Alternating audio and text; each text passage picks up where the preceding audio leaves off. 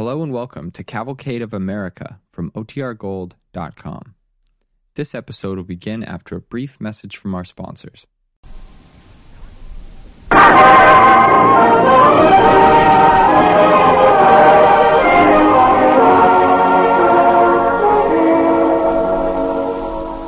Good evening, ladies and gentlemen. This is the Cavalcade of America, sponsored by DuPont, maker of better things for better living through chemistry. Tonight, DuPont brings you the 18th Captain, a thrilling and authentic story of our Navy, with Ralph Bellamy playing the title role. The 18th Captain was written by Stuart Hawkins. Historical background is based upon the new biography, John Paul Jones, by Lincoln Lorenz, published by the United States Naval Institute, Annapolis, Maryland. Presenting Ralph Bellamy in the 18th Captain on the Cavalcade of America, sponsored by DuPont.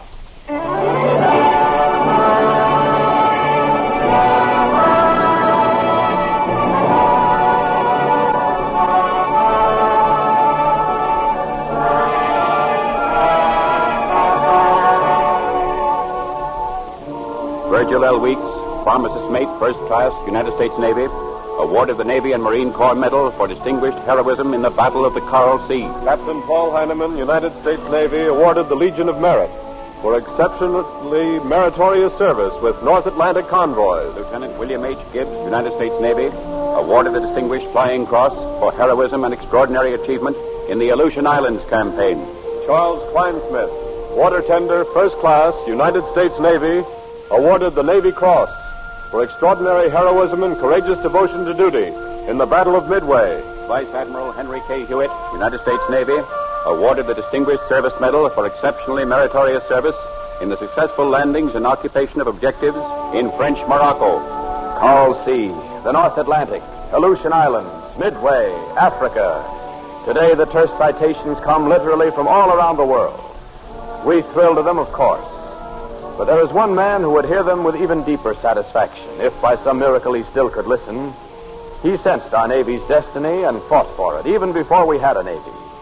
His name was Jones. 164 years ago in Philadelphia. There's no purpose in attempting the impossible. If it's necessary, nothing. As says, we might as well appropriate 100,000. Gentlemen, please. I have a letter from General Washington. We're still holding General Howe penned up in Boston. Let's not stray from the point, Adams. We're the Naval Committee, not the Military Committee. I'm not straying from the point, as you will see. General Washington says here, I have fitted out several privateers and have high hopes they will bring in some merchant ships as prizes. That's the answer to our problem, gentlemen. Privateers, sir. They're no answer to anything. Costs us nothing to give them the commissions. They're the only naval force we can afford. Come in. Mr. Hughes here. Oh, John. Come in. Joseph, I have news. Gentlemen, this is my good friend, Mr. John Paul Jones from Fredericksburg, Virginia. Mr. Adams of Massachusetts. Adams. Stephen Hopkins of Rhode Island. Sir. John Langdon of New Hampshire. Robert Morris of Philadelphia. How do you do, sir? And Lee, you know. Gentlemen, the town of Falmouth, Maine has been attacked and burned to the ground. What? The news just came. 3 enemy ships, a 60-gun frigate and 2 smaller ones, anchored in the harbor and shelled the town at leisure. There's not a house left standing. Dastardly attack. The town was defenseless. And so is every other town along our coast, until we organize a navy to defend them. We were just discussing the possibility of relying on privateers, John. Privateers? They're only good to prey on merchantmen. They can't stand up to ships of the line. Why not? If they were armed heavily enough? Because there'd be no profit in it. Frigates can only be defeated by men who are fighting for the continental cause, not for prize money. I'm afraid this interruption has lasted long enough, Mr. Jones. We're grateful to you for bringing us this news, but the committee must make its own decisions. Mr. Adams, I've been a sailor since I was 12, and I've been captain of my own ship since I was 19. If I've spoken too freely, it's only because I know we cannot win this war without a navy. Your pardon, gentlemen. Good day. Good day to you, sir. Personally, I agree with Jones completely. A captain at 19, was he? Oh, we could use men like him, I think. Who is he? Where is he from? He was born in Scotland.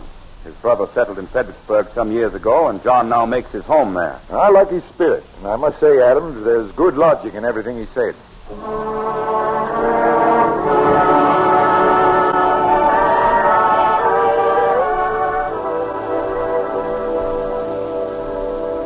Well, John, it's finally settled. Which way, right or wrong?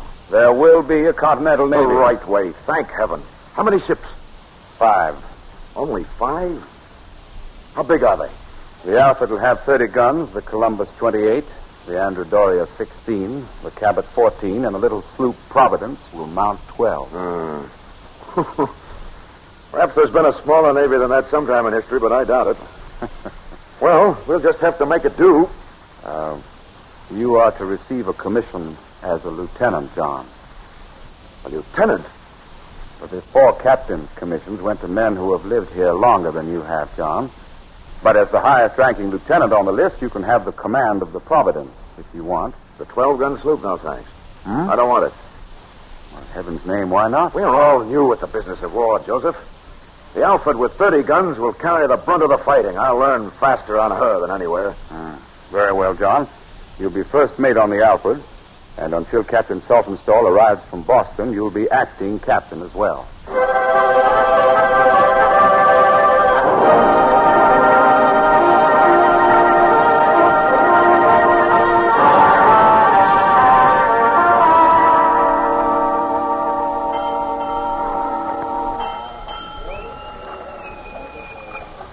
Main deck gun crews to the stations for gun drill. Gun drill! All right, men. To your stations. Look alive there. Lively there. Port side battery. Stand by to load. Wake up on number 3. Release your lashing. Port side battery. Load. Don't roll it back to the bar, number 5. Faster with that rammer, number 1. That's it. That's the way. Good work, 3. Hurry up, 5, to the last one. Might I ask you what you're doing, Lieutenant? Oh, you're Captain Saltonstall, I am. Welcome aboard, sir. We expected you to take command several days I ago. was delayed on the way. What is it you're doing with these men? Gun drill, sir. You're wasting precious powder in practice drills? No, sir, we're not using actual powder, shot. The men simply go through the motions of loading and pointing the gun. Is this one of Commodore Hopkins' ideas? Sure, it's my own idea. Oh, I see. Well, the men don't seem to enjoy this game of play acting as much as you do. They're grumbling a bit now, sir, but they'll thank me for it when we meet the enemy. We may have fewer guns than a ship of the line, but we'll be able to fire faster and truer than they expect.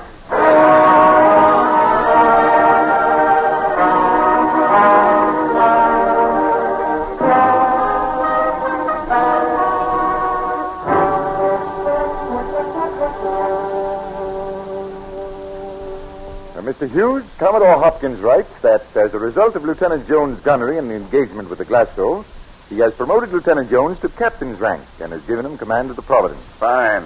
I told you we should have made him a captain in the first place, Robert. Well, perhaps it's better this way. He leaves a well-drilled crew on the Alfred and will now train the men on the Providence the same way. So we shall have 2 fighting crews at least.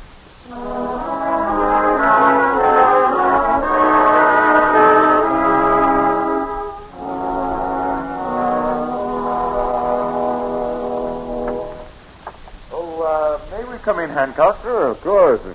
This is Captain Jones of the sloop Providence. He's not been in Philadelphia since you became head of the Naval Committee. Pleasure to meet you, Captain Jones. An honor, Mr. Hancock. Captain Jones has just convoyed several coal ships down from Boston. And since the Commodore gave him no definite orders for the future, he's hoping the committee will see fit to do so. I'm afraid we have no convoys that need escorting at the moment. Convoying isn't what I have in mind, Mr. Hancock. So? What kind of orders would you like? The only kind that'll do any good. Orders to cruise up and down the coast and attack enemy ships wherever and whenever I can find them. In the Providence, alone, Captain? Better to attack alone than not at all, Mr. Morris. Except for our one engagement with the Glasgow, we've been fighting a defensive war. So the enemy's supply convoys come in with 1 or at the most 2 escort ships. Give me authority to cruise at will, and I can play drakes with them. But what if you run into a 60-gun frigate while you're playing drake? I'll either outfight it or outsail it. Don't you see? We must attack. We're so weak we can't do anything else. We must fight as a terrier fights a bull, dashing in and out, snapping at his heels, worrying him, harassing him until, for peace, he moves into a quieter path. For a fighting man, Captain Jones, you turn a graphic phrase. Yes, and a sound one. Well, we'll let you try it, Captain. I'll draw up the order permitting you to cruise as you see fit.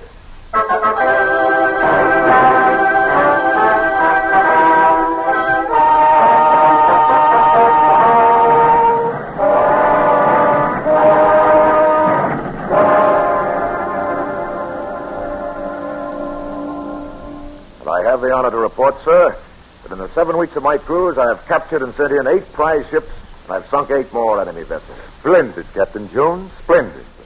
I think the terrier has worried the bull in notable fashion, eh, Hancock? A little more of that, and we may hear him bellow. Oh, by the way, Captain, I've been holding something for you. Here. It's your new commission. A new commission? Yes. Now that we have declared our independence, Congress has replaced the original commissions in the Continental Navy with new and proper ones in the Navy of the United States. Thank you, sir. There's some mistake here, Mr. Hancock. Mistake? Where? This seems to place me as the 18th captain in line of rank. Oh, yes. That's right. When I was appointed a senior lieutenant in the Continental Navy, there were only 4 captains ahead of me. On the basis of simple seniority, I should stand 5th in the new list. Yes, I know, Jones, but when politics enters in, seniority is never simple. Politics. And this new list was made up by the whole committee, you understand, Captain. And I assure you, there were times when it seemed every mother's son in Congress had 14 brothers who must be made captain. I see. Well, whether I'm 18th or 1st is only important as it affects my chances of getting a larger ship. I've done what I could with the Providence, but it's not a tenth of what must be done. Oh, planning another cruise already, huh? Well, if you can do as well the second time as you've done now, you've no need for a larger ship, Captain. Oh, yes, I have, sir. This time I want to cross the Atlantic and carry the offensive to the enemy's own doorstep. What's that? Cross the Atlantic? The only sensible thing to do, sir. The enemy hasn't felt this war as yet. We must make him feel it where it'll hurt. Strike at his own ports as he has struck at ours. Attack him in his own home waters, where his whole fleet could be after you in no time? That doesn't mean they'd get me, Mr. Morris. Oh, Captain Jones, you're mad. It's an impossible idea. That's what the enemy thinks, Mr. Hancock. Any plan which the enemy thinks improbable has an excellent chance of success. I don't know. The only way we can keep him from sending more ships over here. His fleet, his home fleet, is thinned down already. If I start raiding along his coast, he'll not dare weaken it further. He may even have to call some frigates back to try and catch me there. Oh, it's a wild scheme. Yes, Hancock, can you see the possible effect of a bold stroke like that on France? If successful, it might swing them into open alliance. If successful, I tell you it will be successful. Just give me a proper ship. Proper ship. Well, Dr. Franklin has been doing good work for us in Paris, Captain Jones. His last letter reports that the French are secretly building a new frigate, the Indienne, which they will turn over to us when it's finished. New frigate, eh? Such a ship, operating from a friendly base in France, I couldn't fail. The Indienne will be finished in the fall. If you can go to France in the Providence, say, at the end of October, Captain Jones. In the Providence? I think that would be ruinous, sir. Huh? What do you mean? Do you think France would be willing to give a new first-line frigate to a captain who arrives in a made-over fishing boat? They'll judge America by me, and they'll judge me by the ship I arrive in. Must be something better than the Providence. He's full of common sense, Hancock. Somehow, we must find a ship more worthy of him. Not more worthy of me, Mr. Morris. The United States.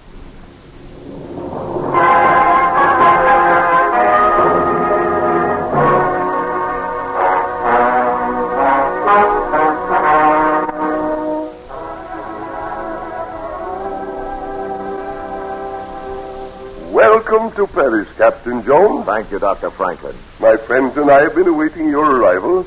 The Comtesse de la Vendale. May I present Captain Jones of the United States Navy? You have come a long way.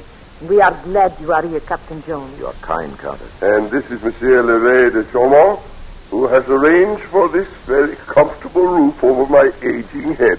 Welcome, Captain. Your countryman, Monsieur Loring, told us that you were coming when he arrived day before yesterday with the good news that they're going to surrender. I'm sorry, I'm not the first to bring that news, but I stopped to capture 2 prize ships on the way over. No. You captured 2 ships? Well, that is an achievement in itself. Wait till I tell that at court. He apologized for being late, but stopped to capture 2 prizes on the way. Did you make a better introduction to the king than if you had been on time, Captain Jones? Much better. Let's hope it'll make him see that the Indienne is completed quickly. Hey, Dr. Franklin? The Indian, Jones, is a lost hope, so far as we are concerned. What do you mean? Our enemies sift out the truth.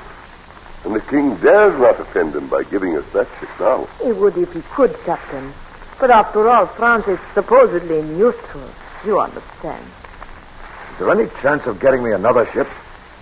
Well, this must be handled delicately. Don't look so downcast, Captain Jones. With time and tact and talk, nothing is ever impossible. What do you mean by time? Oh, 6 months, perhaps. 6 months?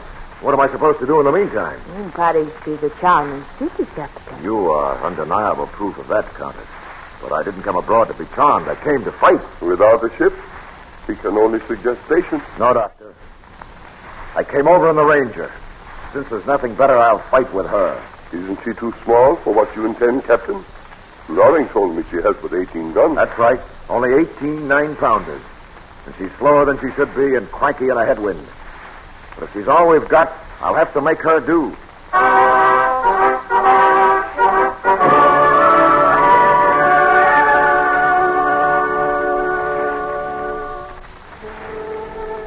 You are listening to The 18th Captain, starring Ralph Bellamy as John Paul Jones on The Cavalcade of America, sponsored by the DuPont Company. The disappointing news that France could not provide him with a powerful frigate did not stop Captain Jones. Turning his back on Paris, he hurried aboard the little sloop of war Ranger that had brought him across the Atlantic. As our play continues, we hear him preparing for action. Back aboard so soon, Captain? Yes, Lieutenant. Cancel all shore leave for the crew. We've work ahead, hard work. How's that, sir? I want the mainmast removed and placed 3 feet aft of its present position. All 3 topmasts shortened. After that, we'll careen ship and clean the bottom. When that's done, we'll see about adding extra ballast. We've got to get more speed out of it. But, sir, that... I know. It's a large order. But since no one else will help us, we'll help ourselves.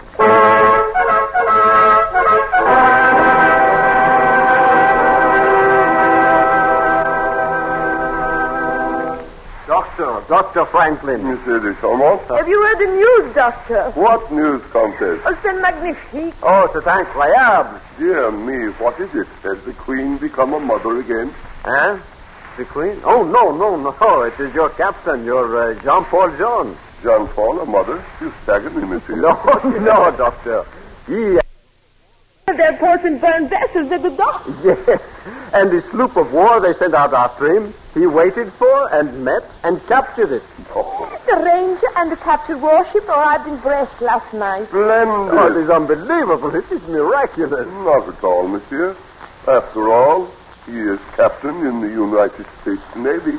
Oh, Doctor, if all your captains are like Jean-Paul, I could wish I lived in America. It would do you no good, madame. For if all our captains were like Jean-Paul, they would always be at sea fighting. You are right. And now, my friends, we must try to persuade the king that Jean-Paul could use a larger ship to even greater advantage, eh?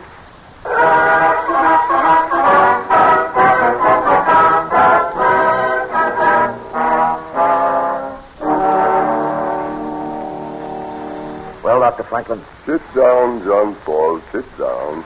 8 months. 8 months of talk. Still no ship. 8 months and at last a ship. What's that? Say it again. The king will buy the Duras. She's yours. The Duras? You remember her? Of course I remember her. But she's far from perfect. 6 18-pounders, 28 12s, and the rest 9-pounders. You think she'll do? She'll have to do, sir. But with one change. Yes? When we raise the American flag in her, she will, with your permission, sir, become the Bonhomme Richard. Well, since it is the captain and not the name of the ship which wins battles, do as you wish, John Paul.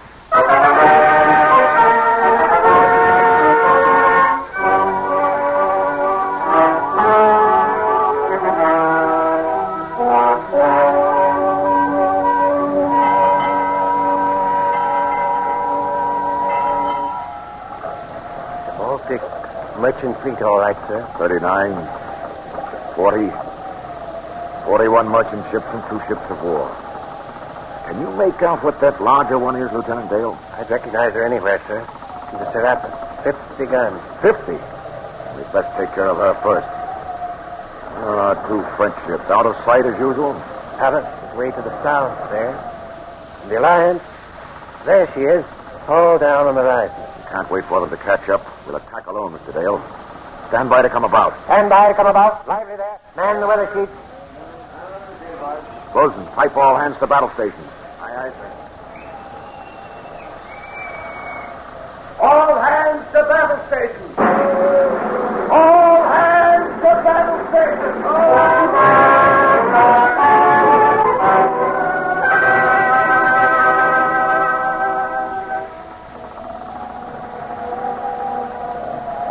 Getting awfully close to them, sir. Shall I give the order to fire? Not yet, Mr. Dale. Our light guns become more effective with every yard we gain. What ship is that? The longer he asks questions, the closer we shall get to him, Mr. Dale. Yes, sir. I can't hear what you say. What ship is that? We're looking pistol shot down, sir. We dare not wait longer. Just a little longer, Mr. Dale. Answer! Right open fire! What ship is that? You may hoist our flag, Mr. Dale. Aye, aye, sir. Into the lock. Fire now. Gun ports open. Commence firing.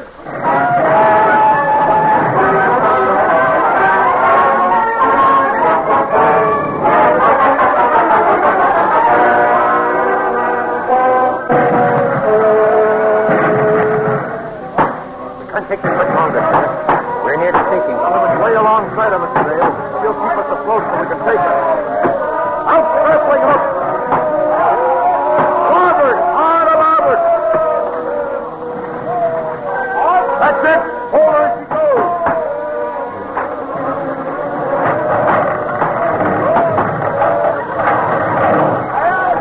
That's it. Make fast to her. Make fast to her.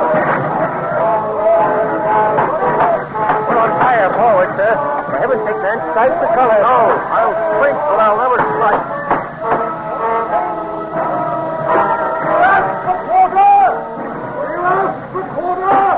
No, sir. I have not yet begun to fight.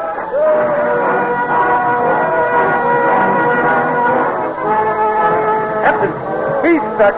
The Serapis has struck her color. Cease firing! On board the Serapis. Have you surrendered, sir? Yes, sir. I have.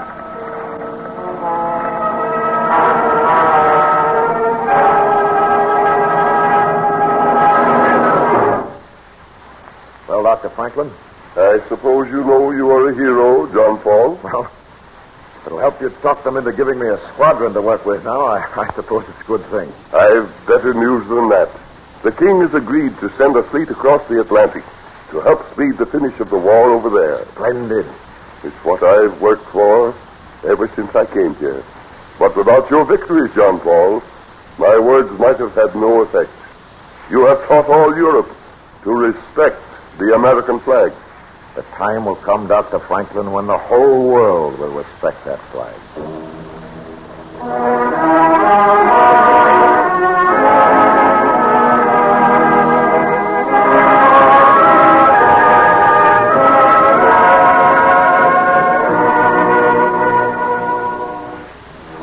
Commander C.W. Wilkins, United States Navy, awarded a Gold Star in lieu of the Second Navy Cross for extraordinary heroism in aggressive action against enemy Japanese surface units. Lieutenant William F. Christie, United States Naval Reserve, awarded the Navy Cross for extraordinary heroism against enemy forces in Tulagi Harbor. Joseph O. Savage, boatswain's mate, second class, United States Naval Reserve, awarded the Silver Star Medal for conspicuous gallantry and intrepidity during action against enemy forces. The time will come, Dr. Franklin, when the whole world will respect that flag.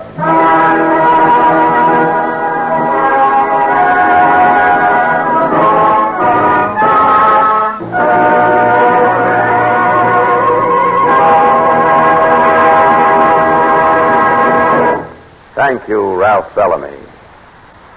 Ladies and gentlemen, in a few moments, Mr. Bellamy will return to our microphone. Before we hear from him, we have a story of how chemistry now makes it possible to rivet planes with radio waves. Most warplanes have metal bodies, skins, as plane designers call them, that are held on by tiny metal rivets. A single plane needs thousands of rivets, and many of them must be used in tight corners where only one riveter can work, and where the rivet can be reached from only one side. Fortunately, when America got into the war and we suddenly had to build planes by the thousand faster than American ingenuity had ever built them before, DuPont had already perfected an ingenious rivet that doesn't need a helper to get at the other end. It's small, as airplane rivets are, smaller than a button.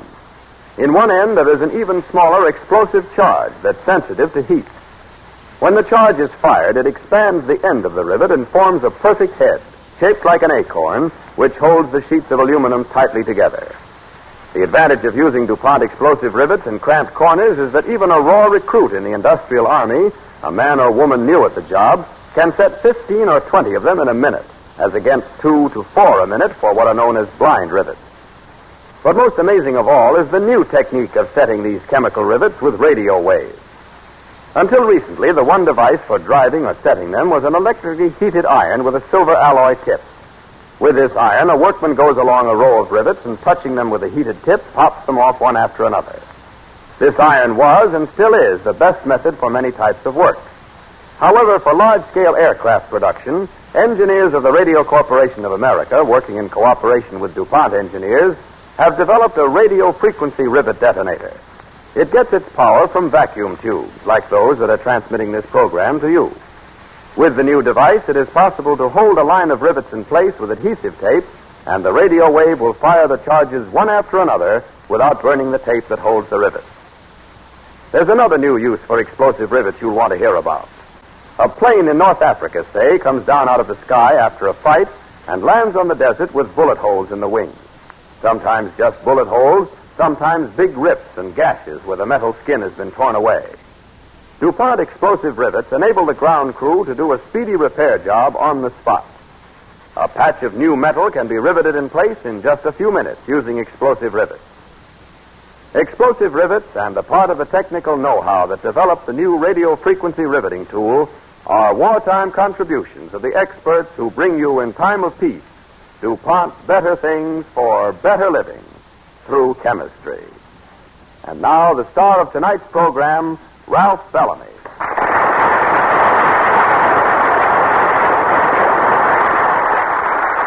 Thank you, ladies and gentlemen. I'm happy to have played the great American naval hero John Paul Jones on tonight's cavalcade. I think it's interesting in connection with our play to note the news item which came out of London last week. According to this report, the women of Yorkshire, England, have made an oak plaque together with a copy of the original flag in honor of John Paul Jones, which they plan to present to the American naval commander in Europe. It's offered in tribute to the Stars and Stripes lost in the battle between the Bonhomme Richard and the Serapis. And the inscription concludes with the words, quote, "May this emblem ever inspire seamen with those virtues of honor displayed by both ship's companies that day," unquote. Thank you.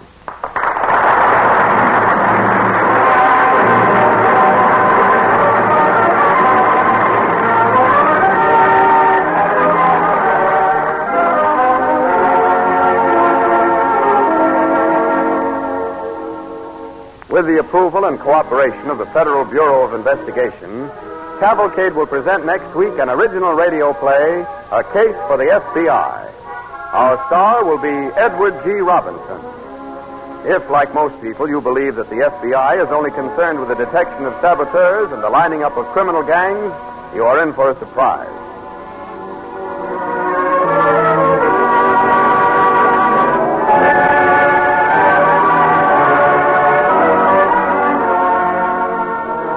Be sure to listen to Cavalcade next Monday. Edward G. Robinson is our star in a new radio play, A Case for the FBI. The orchestra and musical score on tonight's program were under the direction of Don Voorhees. This is Clayton Collier sending best wishes from the DuPont Company of Wilmington, Delaware.